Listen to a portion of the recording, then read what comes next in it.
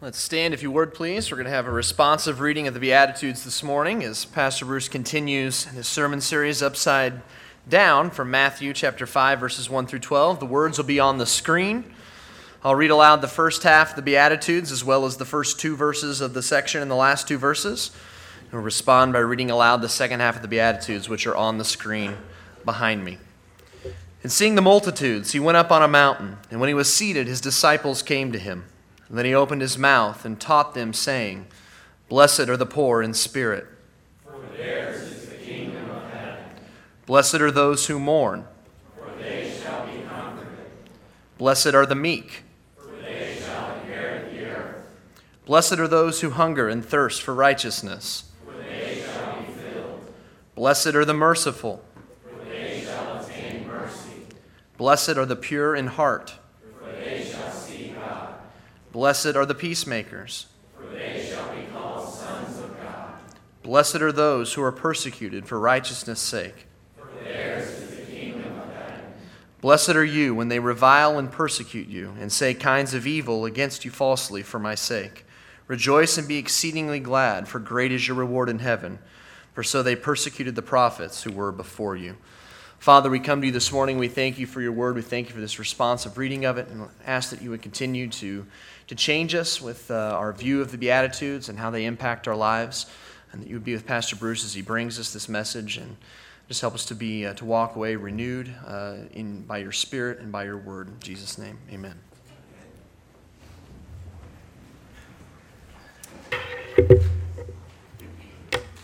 Well, as we continue in our series in the Beatitudes, a series we're simply calling Upside Down, I have some great news for everyone here this morning. How many need some great news? You need good news.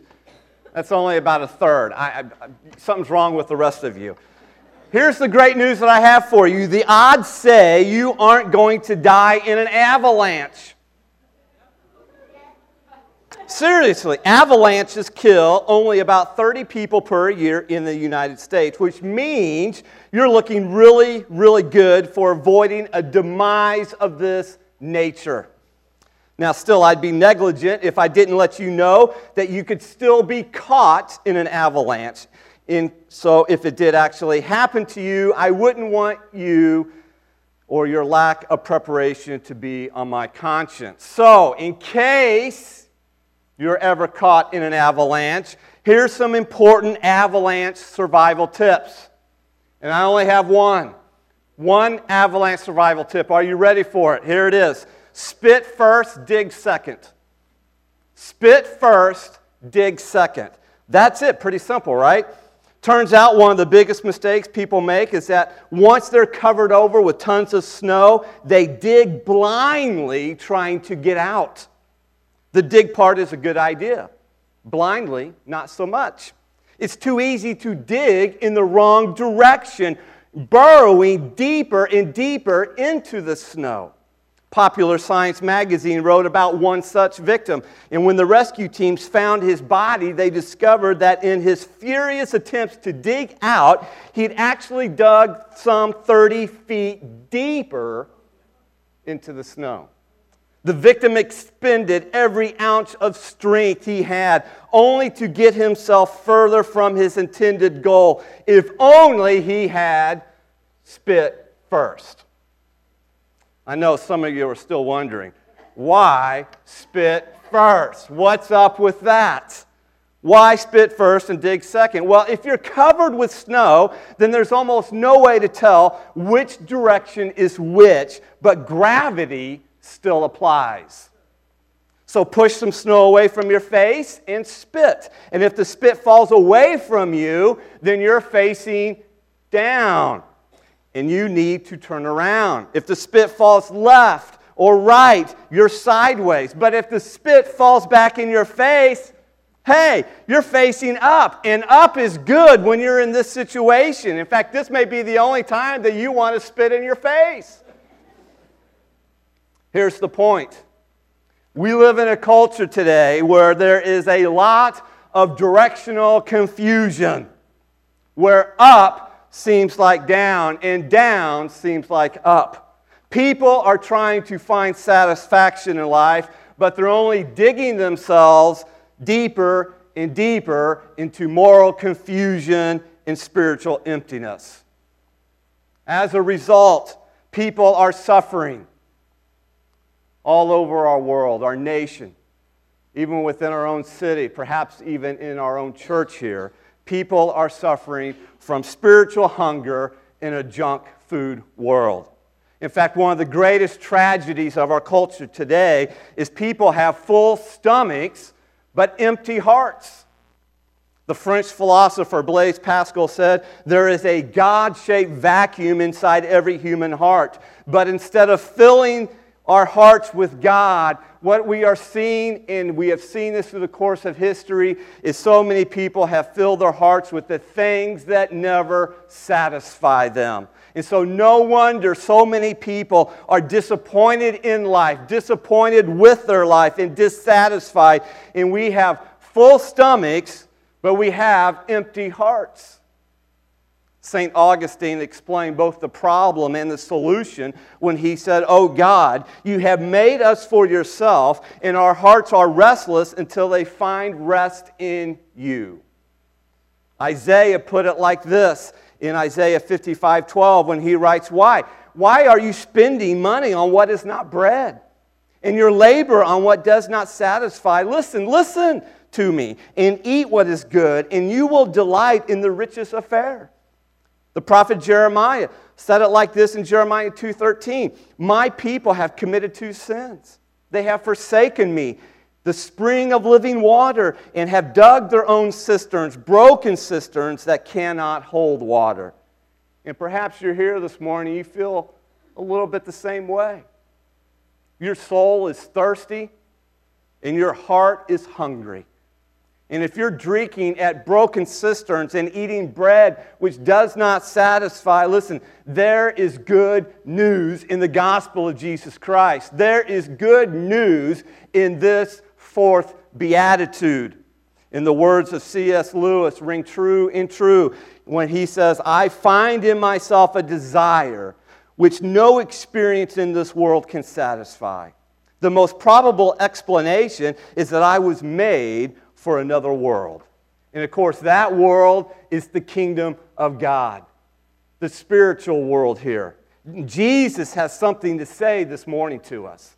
He has something to say to all of us here about hungry hearts and thirsty souls in this fourth beatitude. When Jesus, on that side of the mountain, says, "Blessed are those who hunger and thirst for righteousness, for they will be filled." And yet, nobody wants to be hungry in our world today. I certainly know my kids do not want to be hungry. It's an uncomfortable feeling to be hungry. It's a gnawing emptiness that cries out to be filled, and it won't stay silent. "Feed me now," it insists. But Jesus tells us that those who hunger and thirst are blessed. It sounds upside down. It sounds even preposterous. But as we have seen so far in these Beatitudes, nothing Jesus says about a blessed life seems to make any immediate sense. It's only when we get underneath and we begin to find out what is it that Jesus is telling us here. Poor in spirit in the first beatitude, mourning in the second beatitude, meekness in the third are not what we would normally consider the marks of a blessed life. Nevertheless, Jesus challenges us here to spit first when he says, "Blessed are those who hunger and thirst for righteousness, for they shall be filled." Now, don't miss how this fourth beatitude is connected to the previous three beatitudes. The first three beatitudes are descriptions of spiritual emptiness. You have poverty in spirit, mourning over sin, meekness are not characteristics of overflowing fullness. They are beautiful, these first three beatitudes. In fact, they are necessary, but they are not yet the fullness that we so desperately longed for. And so isn't it natural then that following these first three beatitudes Jesus would now say to us in this fourth one, blessed are those who hunger and thirst for righteousness. In other words, after pronouncing a blessing upon those who recognize their spiritual bankruptcy, and those who grieve over it, and don't try to defend themselves, Jesus now makes a transition from this emptiness in our lives to fullness by saying that hunger and thirst for righteousness is also blessed. So let's explore this for a few minutes here this morning. Let's explore the fullness of hunger in the fourth beatitude here. And the first thing I want you to see, number one, if you're taking notes here, you're welcome to do so, is to feel the powerful force for righteousness. And I want us to feel it, because that's the whole essence of what Jesus is saying to us in this fourth beatitude. It's a feeling here with the words that he uses. Now, right off the bat, though, the words that Jesus uses a metaphor that we have a hard time identifying with. And yet, Jesus wants us to identify with it. He wants us to feel the force of it, and yet, that puts us in a position because we have a hard time doing that. And that is the metaphor of hunger and thirst. Millions of people throughout the world go without enough food to eat and clean water to drink. And so they know what it means to hunger and thirst. However, percentage-wise, America is the most overfed and overnourished nation on the face of the earth. Our problem isn't finding something to eat, it's losing the fat that comes from eating too much. We think we're hungry when our stomachs growl. When we're hungry, we just do what? We open the refrigerator, or we drive to Taco Bell, and we fill our stomachs. And so most of us here this morning, we don't really know what it means to hunger and thirst. But the people in Jesus' day, oh, let me tell you, they knew exactly what it meant to hunger and thirst. In the ancient world, in Jesus' day, there are many people lived on the very brink of starvation, and water was an even more precious commodity, which meant travel in that day had to be carefully planned around the availability of enough food and water just to stay alive. And so when Jesus says to us in this fourth beatitude, hunger and thirst, he does not mean the rumble you might feel in your stomach around dinner time. He means starvation. He means you're dying of thirst. And that's the force in which he wants us to feel with this beatitude. Hunger and thirst. Hunger and thirst here depict an intense desire for what you can't live without. That's the picture that Jesus is giving us. Food and drink are the two most basic human needs for survival. And so Jesus could hardly have used a more vivid phrase to illustrate an intense desire for what you can't live without. What Jesus says is even further intensified by the very fact that this hungering and thirsting that he says in this beatitude, it is continual. In other words, it's ongoing. It never stops. King David in the Old Testament, he used the same force, the same feeling of hunger and thirst when it came to his relationship with the Lord. Listen to what King David says. Listen to his words here in Psalm 42, 1 through 2. He says, "As the deer pants for streams of water, so my soul pants for you, my God. My soul thirsts for God, for the living God." Later on, he writes in Psalm 63, 1, "You, God, are my God. Earnestly I seek you. I thirst for you. My whole being longs for you in a dry and parched land where there is no water." How many saw the movie Unbroken? Unbroken. Yes, all right, some of you did. If you saw the movie Unbroken, then you saw a glimpse, you saw a little bit of what it means to truly hunger and thirst. During World War II, Louis Zamperini's plane was shot down over the Pacific Ocean where he and two others were forced to survive on this tiny life raft. And after numerous days without food, they could only think about one thing: food. Here's how Laura Hillenbrand describes their hunger pains on that tiny raft. As hunger bleeded inside them, the men experienced a classic symptom of starvation: the inability to direct their thoughts away from food. They stared into the ocean, undulating with edible creatures.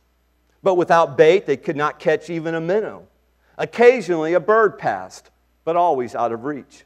The men studied their shoes and wondered if they could eat the leather. They decided they couldn't. Several days later, every conversation meandered back to food. Louis had often boasted to Phil about his mother's cooking, and at some point Phil asked Louis to describe how she made a meal. Louis began describing a dish, and all three men found it satisfying. So Louis kept going, telling them about each dish in the greatest possible detail. Soon Louis' kitchen floated there with them. Sauces simmered, spices were pinched and scattered, butter melted on tongues. So began a thrice daily ritual on the raft, with pumpkin pie and spaghetti being the favorite subjects. The men came to know Louis' recipe so well that if Louis skipped a step or forgot an ingredient, Phil and sometimes Mac would quickly correct him and make him start over. When the imaginary meal was prepared, the men would devour every crumb, describing every mouthful. They conjured up the scene in such vivid detail that somehow their stomachs were fooled by it, if only briefly.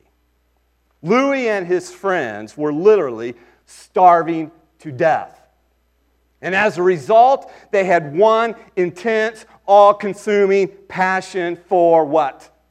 Food. Nothing else mattered to them except food. And in the same matter, what Jesus is telling us here in this beatitude, he says, "Blessed are those who hunger and thirst." But what should we be hungering and thirsting for? Not food, not water, but righteousness. Now, let's be honest here.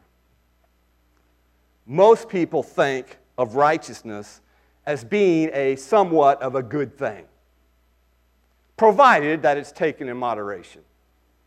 We may even admire the idea of living a righteous life or a right life, a good life. Being good and doing the right thing are actually somewhat admired in our culture still today, even by unbelievers. But at the same time, when we fail to live a righteous life, to do some good things, most people think, well, it's just not that big a deal. In our culture, righteousness, therefore, is viewed as nice, to be admired, but it's not essential. It's an optional extra in someone's life. Sometimes that's even what Christians think. We do the right thing whenever we think people are watching us. And so, like the Pharisees, we're more concerned about respectability than righteousness. We're more concerned about our reputation among people than our actual standing before a holy God. And so in this beatitude, listen to me, we are coming face to face with an attitude that contradicts how we normally think about righteousness. Righteousness, from Jesus' point of view in this beatitude, is not an optional extra.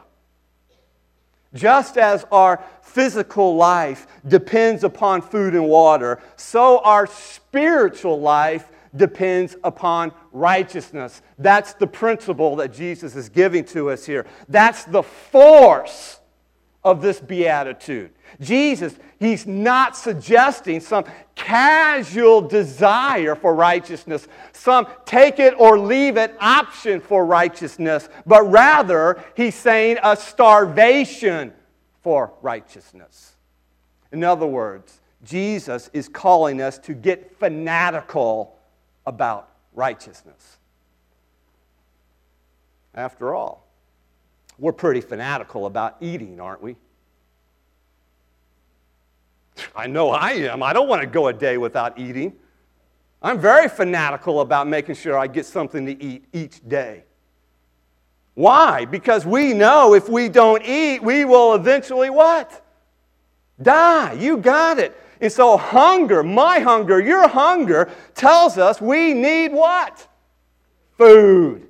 Or we'll starve to death. And so Jesus is telling us here that just as food and water are essential for physical life, so righteousness is essential for spiritual life.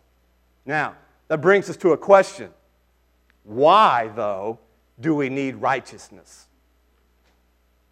Why is every person that's ever been born on the face of the earth in need of righteousness?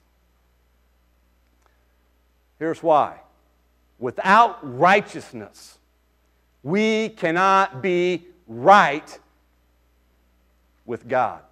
We cannot be in a right relationship with God. Therefore, we cannot enter the kingdom of God. Here's the problem, though. People like me, people like you, people are proud of their own righteousness. However, self-righteousness is never good enough. The Pharisees in Jesus' day, let me tell you, they lived remarkably self-controlled, upright, moral lives. You would have been proud of them. But all that good behavior by the Pharisees was not enough. It's never enough. In fact, later on in this very same sermon on the side of that hill, the sermon, what is known as the Sermon on the Mount, Jesus tells us just a few verses later in Matthew chapter 5, verse 20, listen to his words. He says, "For I say to you that unless your righteousness exceeds the righteousness of the scribes and Pharisees," and the reason he said that, because of all the people groups in the world at that time, the Pharisees had the highest level of righteousness, and yet it wasn't enough, and yet Jesus is telling us, unless your righteousness exceeds that of the Pharisees, you will by no means enter the kingdom of God. But perhaps you're here this morning and you think you're better than a Pharisee. After all, in our own hearts, we tend to think that anyways. There are times where all of us tend to think that. And so if you think you're better than a Pharisee, here's the deal. Your righteousness is still not good enough. The prophet Isaiah summed up our condition in Isaiah 64:6 when he writes, "All of us have become like one who is unclean, and all our righteous acts are like filthy rags." As Pastor Ray Ortland Jr. said, your righteousness is in danger of hell. Repent of it.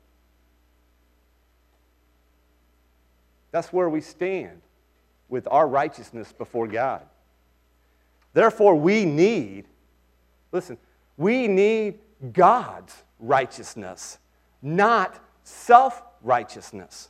And thankfully, hallelujah, praise the Lord, there's famine relief for those starving for righteousness in the gospel of Jesus Christ. Through Jesus Christ, get this, God provides for us righteousness that is not the result of our own efforts, of our own goodness. Remember, all of our righteousness is worthless. It wouldn't feed a hungry sparrow, which takes us all the way back to the first beatitude, poverty of spirit, poor in spirit. There's nothing within us that gains us entry into the kingdom of heaven. But in the gospel, God has provided a vast feast of righteousness from which we are now invited to eat. As Paul writes in Romans 1:17, in the gospel, a righteousness from God is now revealed, a righteousness that is by faith from first to last. Now, there's actually two aspects of God's righteousness that we need, that we cannot live without. Let me briefly break them down for you here. The first is what we could call positional righteousness. Theologians sometimes call this legal righteousness. Here's the point I want you to really get, and that's the blank to fill in. What this is being right with God in relationship to Him. That is the first and foremost kind of righteousness we need, that we cannot live without, because our greatest problem as human beings is the need to be right with God. But how can sinners get right with a holy God? Well, theoretically, the only way is by perfect obedience to God's law. But that theory collapses in practice because no one can perfectly obey God's law. And this is where the Pharisees were hung up. The Pharisees of Jesus' day, they thought that they could get right, that they could be right with God through their own self-righteousness. To them, righteousness was nothing more than conformity to rules and regulations and trying to obey the law that God gave through Moses. But it was never good enough because they could never obey it perfectly. And this is why we desperately need a righteousness that is not our own.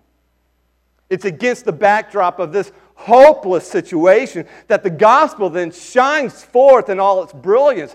God now has intervened by sending His Son into the world on a rescue mission in which He took the place of sinners and acted on our behalf.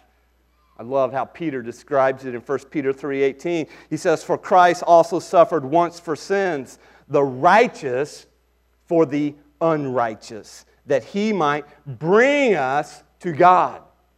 In other words, reconcile us to God.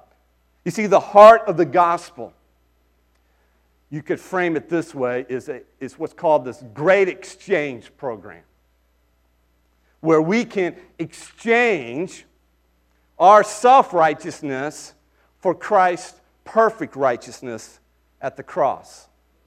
Paul writes about this great exchange in 2 Corinthians 5:21, where he says, "For our sake, He, that is God, made Him, that is Jesus, to be sin, who knew no sin, so that in Him we might become the righteousness of God." And so when you put your faith and trust in Jesus Christ, in what He did on the cross for you, and in the power of His resurrection, here's what happens. God, at that moment, attributes your sin to Jesus Christ, and then God attributes Christ's righteousness to you. And the result is we are justified. In other words, God now declares you righteous in His sight. And that is your legal standing or your positional standing before God Almighty. Before Him, He doesn't see me as a sinner anymore. He sees me as a son or a daughter who is now clothed in the righteousness of Jesus Christ. And it is a beautiful thing. Because that means God will never leave me, forsake me, never abandon me, and will never condemn me, as Paul says in Romans 8:1. There is therefore now no condemnation to those who are in Jesus Christ. We are safe and secure in the righteousness of Jesus Christ. This great exchange program, though, means more than just being forgiven of our sins, though, folks. It means being brought into favor with God, which, by the way, that is our definition of blessed. A blessed life is what? You have the favor or approval of God. And so a blessed life is one who's been brought into favor or approval of God. You've been brought into a right relationship with God, not by your righteousness, but by the righteousness of Jesus Christ through your faith in Jesus Christ. This is the picture that Jesus is painting for us in this beatitude. He wants us to see that a person who has embraced the gospel is a person who has seen his empty spiritual stomach, in part spiritual throat, and now realizes that unless someone intervenes to give him what he needs, he will not survive. But through the gift of Christ's perfect righteousness, our relationship with God is now restored. It's a beautiful, beautiful gift that is given to us. That is the first dimension of righteousness that we are in great need of. Do you have that kind of standing before God Almighty? Not because of what you bring to the table, but because what Jesus has already brought for you at the cross and at the resurrection. But there's a second dimension to this righteousness as well, and that is what we could call personal righteousness. Sometimes we might even call it practical righteousness. Theologians call this moral righteousness. The bottom line is, it just means that we're now, once we are being right before God, that's our standing, we are now living right before God, which pleases Him. Positional righteousness is what we are given at the moment of salvation through faith in Christ, while personal righteousness is what we grow in as Christ followers. This is what the Bible calls and uses the word sanctification, which simply means the ongoing process by which we grow in righteousness through the power of the indwelling Holy Spirit. Right living, therefore, is what we hunger for, is what we thirst for. It's what Jesus says in Matthew 6:33 in the same sermon, but seek first the kingdom of God and His righteousness. It's what Paul tells Timothy in 1 Timothy 6:11, but you, O man of God, flee these things and pursue righteousness. Thus, those who hunger and thirst for righteousness, let me tell you, they long to live righteously. In fact, we even begin to pray like Paul prayed for the believers at the church of Corinth in Colossians 1:10, so that you may live a life worthy of the Lord and please Him in every way. That's now living out our salvation. It's living out our righteousness, but not ours. It's Christ that's now ours. Now, let's just pause here for a moment. And let's ask a question that only you can answer. The person sitting next to you cannot answer this. I cannot answer this question for you. Only you and you alone can answer this question. And that question is this: Do you hunger and thirst for righteousness?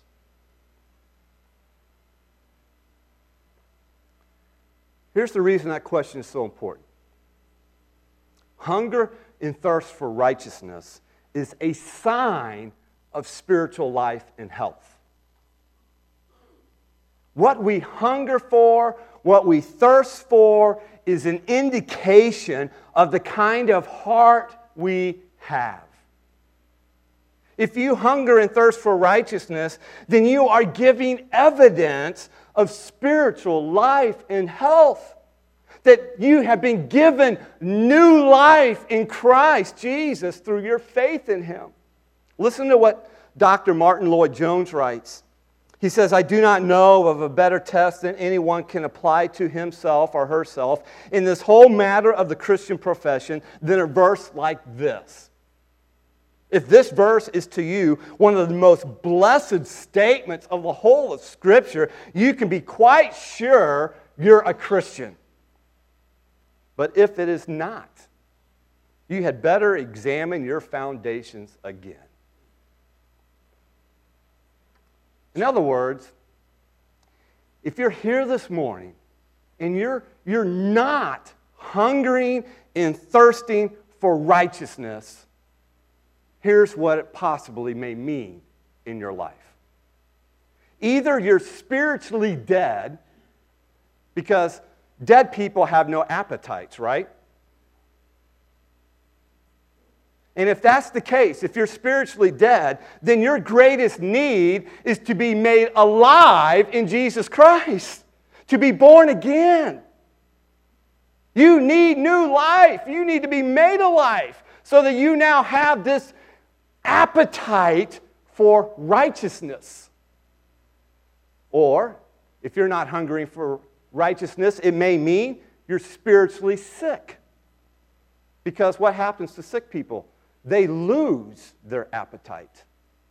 In fact, one of the greatest signs of spiritual sickness is a lack of hungering and thirsting for righteousness. Or there's the third possibility. If you're not hungry and thirsting for righteousness, it may mean that you have simply stuffed yourself full of junk food of some kind. And you now need a change in your diet. Remember, the Pharisees weren't hungry for God's righteousness because they were already stuffed with their own self-righteousness. Why do we tell our kids not to eat so much junk food? Well, obviously, the food itself is not good for them, but more than that, it fills them in such a way that they are not hungry for the things that their bodies really need. Self-indulgence, even in seemingly harmless ways, can slowly lead us away from the one thing that will bring satisfaction in our lives, and that is a hunger for righteousness. What the Scottish preacher Thomas Guthrie wrote many years ago still holds true for us today. Listen to his words. He says, if you find yourself loving any pleasure better than your prayers, any book better than the Bible, any house better than the house of God, any table better than the Lord's table, any person better than Christ, any indulgence better than the hope of heaven, take alarm. But if you can honestly pray, like Robert Murray McChaney, Lord, make me as holy as it is possible for a redeemed sinner to be, then you have reason to believe that you are hungry and thirsty for righteousness. And if not, then by all means, search your heart to see if you are spiritually alive in Christ Jesus. However, if you do hunger and thirst for righteousness, then Jesus says you are blessed. Now, what exactly are we blessed with? That brings us to our second point.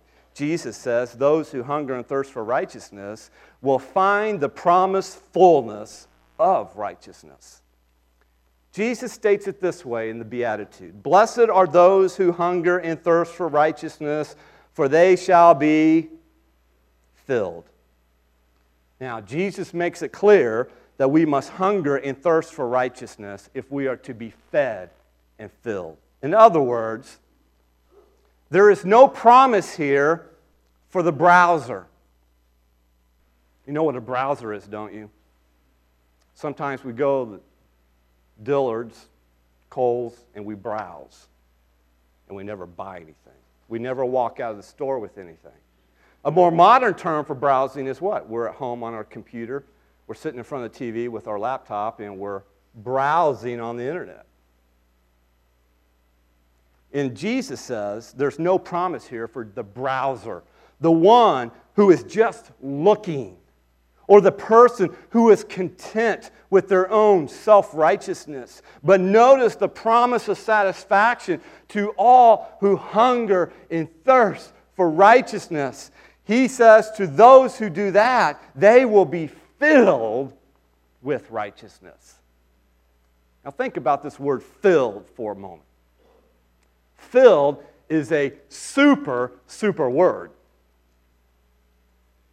It means to be absolutely satisfied. Isn't that a great paradox, though? What Jesus is telling us? You're satisfied, but never satisfied. And I'm like, what, Jesus? What's going on here? What are you saying? Jesus is telling us that those who are filled continue to be hungry. Yet how can one be full and still be hungry? How is that possible? Well, perhaps an illustration will help us to understand the paradox in this beatitude. When my family, when we go out to eat at two of our favorite barbecue joints, one is Arthur Bryant's. How many like Arthur Bryant's? Nobody likes Arthur Bryant. Thank you. Yes. Or Joe's Kansas City Barbecue. How many like Joe? All right, good. There's a few of you. If we go to barbecue, that's where we go. And when we go to Joe's Kansas City Barbecue and we order Z-Man sandwiches and a slab of ribs, let me tell you, it's like heaven came down to earth right there at that table. It's the most glorious thing in all the world.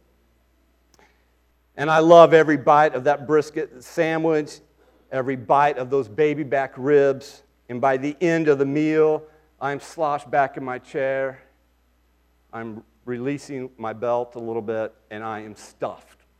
I am stuffed, and I am satisfied. I am full, but at the same time, I know it's a paradox. I can't wait to eat leftovers for lunch the next day. When I go get that to-go box and I put those baby back ribs in that box, I'm like, oh, this is going to taste so good, but I'm so full. In fact, there's times I can't even wait till lunch the next day. And so Jack and I get home, and 2 hours later, we're pulling out the to-go boxes of ribs, and we're feasting again. And so it is with God's righteousness.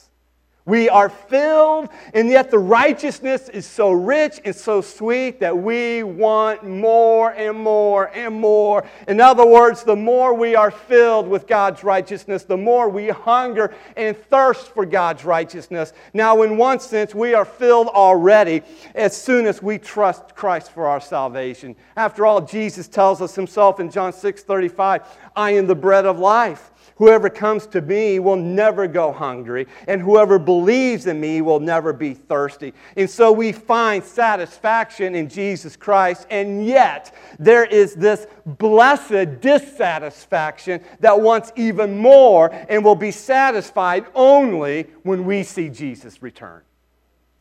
When Jesus comes again. The Apostle John tells us in Revelation 7:16 and 17, never again will they hunger. Never again will they thirst. The sun will not beat down on them, nor any scorching heat, for the Lamb at the center of the throne will be their shepherd, and he will lead them to springs of living water. Oh, what a day that will be. Jesus promises that one day your hunger and my thirst will be fully satisfied, completely, forever and ever. As the British preacher Richard Brooks says, we shall have everything we desire and desire everything we have. What a phenomenal beatitude. Blessed are those who hunger and thirst for righteousness, for they shall be what? Filled. Now I end with one more question. And that question is this. What are you hungry and thirsty for?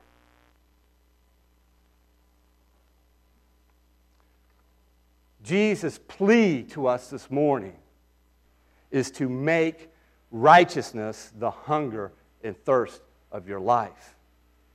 And you will be satisfied now and forever. Church, listen. It is never, never, never too late to change your diet. Jesus has provided us with the menu and with the appetite in the gospel. We are to hunger and thirst for His righteousness. But if, listen to me, if you come to Christ's table having already stuffed yourself with your own self-righteousness, you will starve yourself and never know the satisfaction of the gospel of Jesus Christ. But if you come to the table with an appetite for Christ's righteousness, it's yours to eat. It is yours, and there's plenty to go around. Jesus never runs out of righteousness for us to eat at. The table never is bare. The wine jugs are never dry. There's more than enough. So bring your appetite and feast at the table of Christ's righteousness. And Jesus promises that you will be satisfied now and forever. Let's pray. And as we do, I want to pray a prayer by A.W. Tozer that comes out of his book, The Pursuit of God. Oh God, I have tasted your goodness, and it has both satisfied me and made me thirsty for more. I'm painfully conscious of my need of further grace. I'm ashamed of my lack of desire.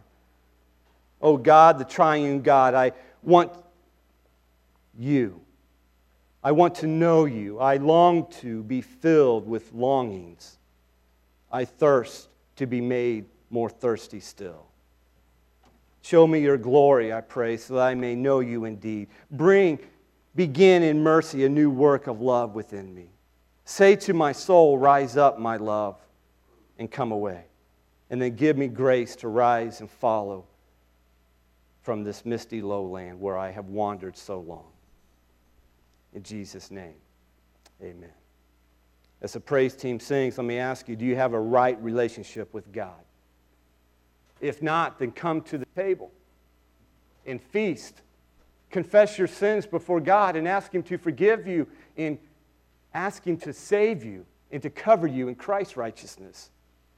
Those of you that are already believers in Christ, are you living right before God, though, in a way that pleases Him? Is there unconfessed sin in your heart that needs to be confessed and forgiven? Ask God to search your heart. Ask, what's hindering me? What's causing me not to hunger and thirst, perhaps? Will you do business with God? This is our time to come.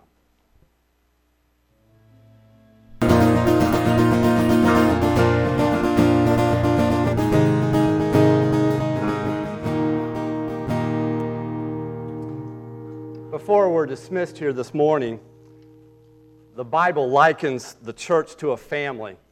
And so oftentimes, appropriately so, we use the phrase church family to describe our relationships with one another. We're family. We're brothers and sisters in Jesus Christ.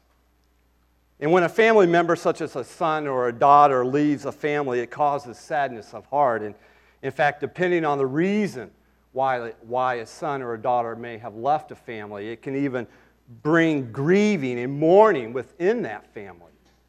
And the same is true when a family member leaves our church family, especially when that family has been part of our church family for many, many years and have become very dear to our hearts. And so it's with sadness of heart to tell you that Bill and Sandra Howell have decided to leave our church family for personal reasons. Now, while it's not a common practice for me to make a public announcement every time a member leaves our church or transfers to another church family, I felt it was best to let you know, due to Bill's position of serving on our leadership council, serving on our finance team, as well as serving as our church treasurer, for which he served faithfully for many, many years, and for which we are grateful and thankful for his service as well as Sandra's. For the sake of protecting the unity of our church, though, I would ask you to direct any questions that you may have to myself and not to one another. And if you're here as a guest of ours this morning, or if you're new to our church family within the last month, 3 months, 6 months, even the last year or two, I fully understand and realize that the impact is much different for you than it is for those who have been part of our church family for many years. And so as we leave here this morning, please know that it's okay to be saddened by this loss. And it's okay even to cry. I've had my cry. My wife has had her cry. And we still mourn. And most of all, it's okay to pray for both Bill and Sandra Howell, as well as our own church family here, as we continue in our mission of leading people to follow Jesus Christ. And so let's go to the Lord in prayer even now. Lord, we come to you and we do give thanks that first of all, through your grace and mercy of Jesus Christ at the cross and through his resurrection, and by our faith, that we can come into your eternal family, that we can be your sons and daughters.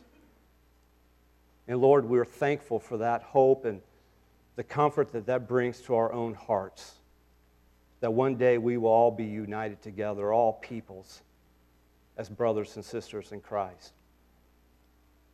Lord, we we do lift up Bill and Sandra to you as you lead them in a different direction. And we praise you and we thank you for them having been part of our church family for so many years and just their faithfulness in serving you. And we give glory to you for that. And we ask that you guide and lead them to a new place to call home, a new local church. And Lord, we ask for your strength and your grace and your mercy to fall upon our church family as we continue to focus on your mission, the mission that you have so clearly given to us of helping people to find a relationship with you, helping them to follow after you and to do so passionately. And so, Lord, give us the strength that we need, the clarity that we need as a church family. And Lord, protect our body of believers, protect our unity for the sake of your glory. We ask these things in your precious name. Amen.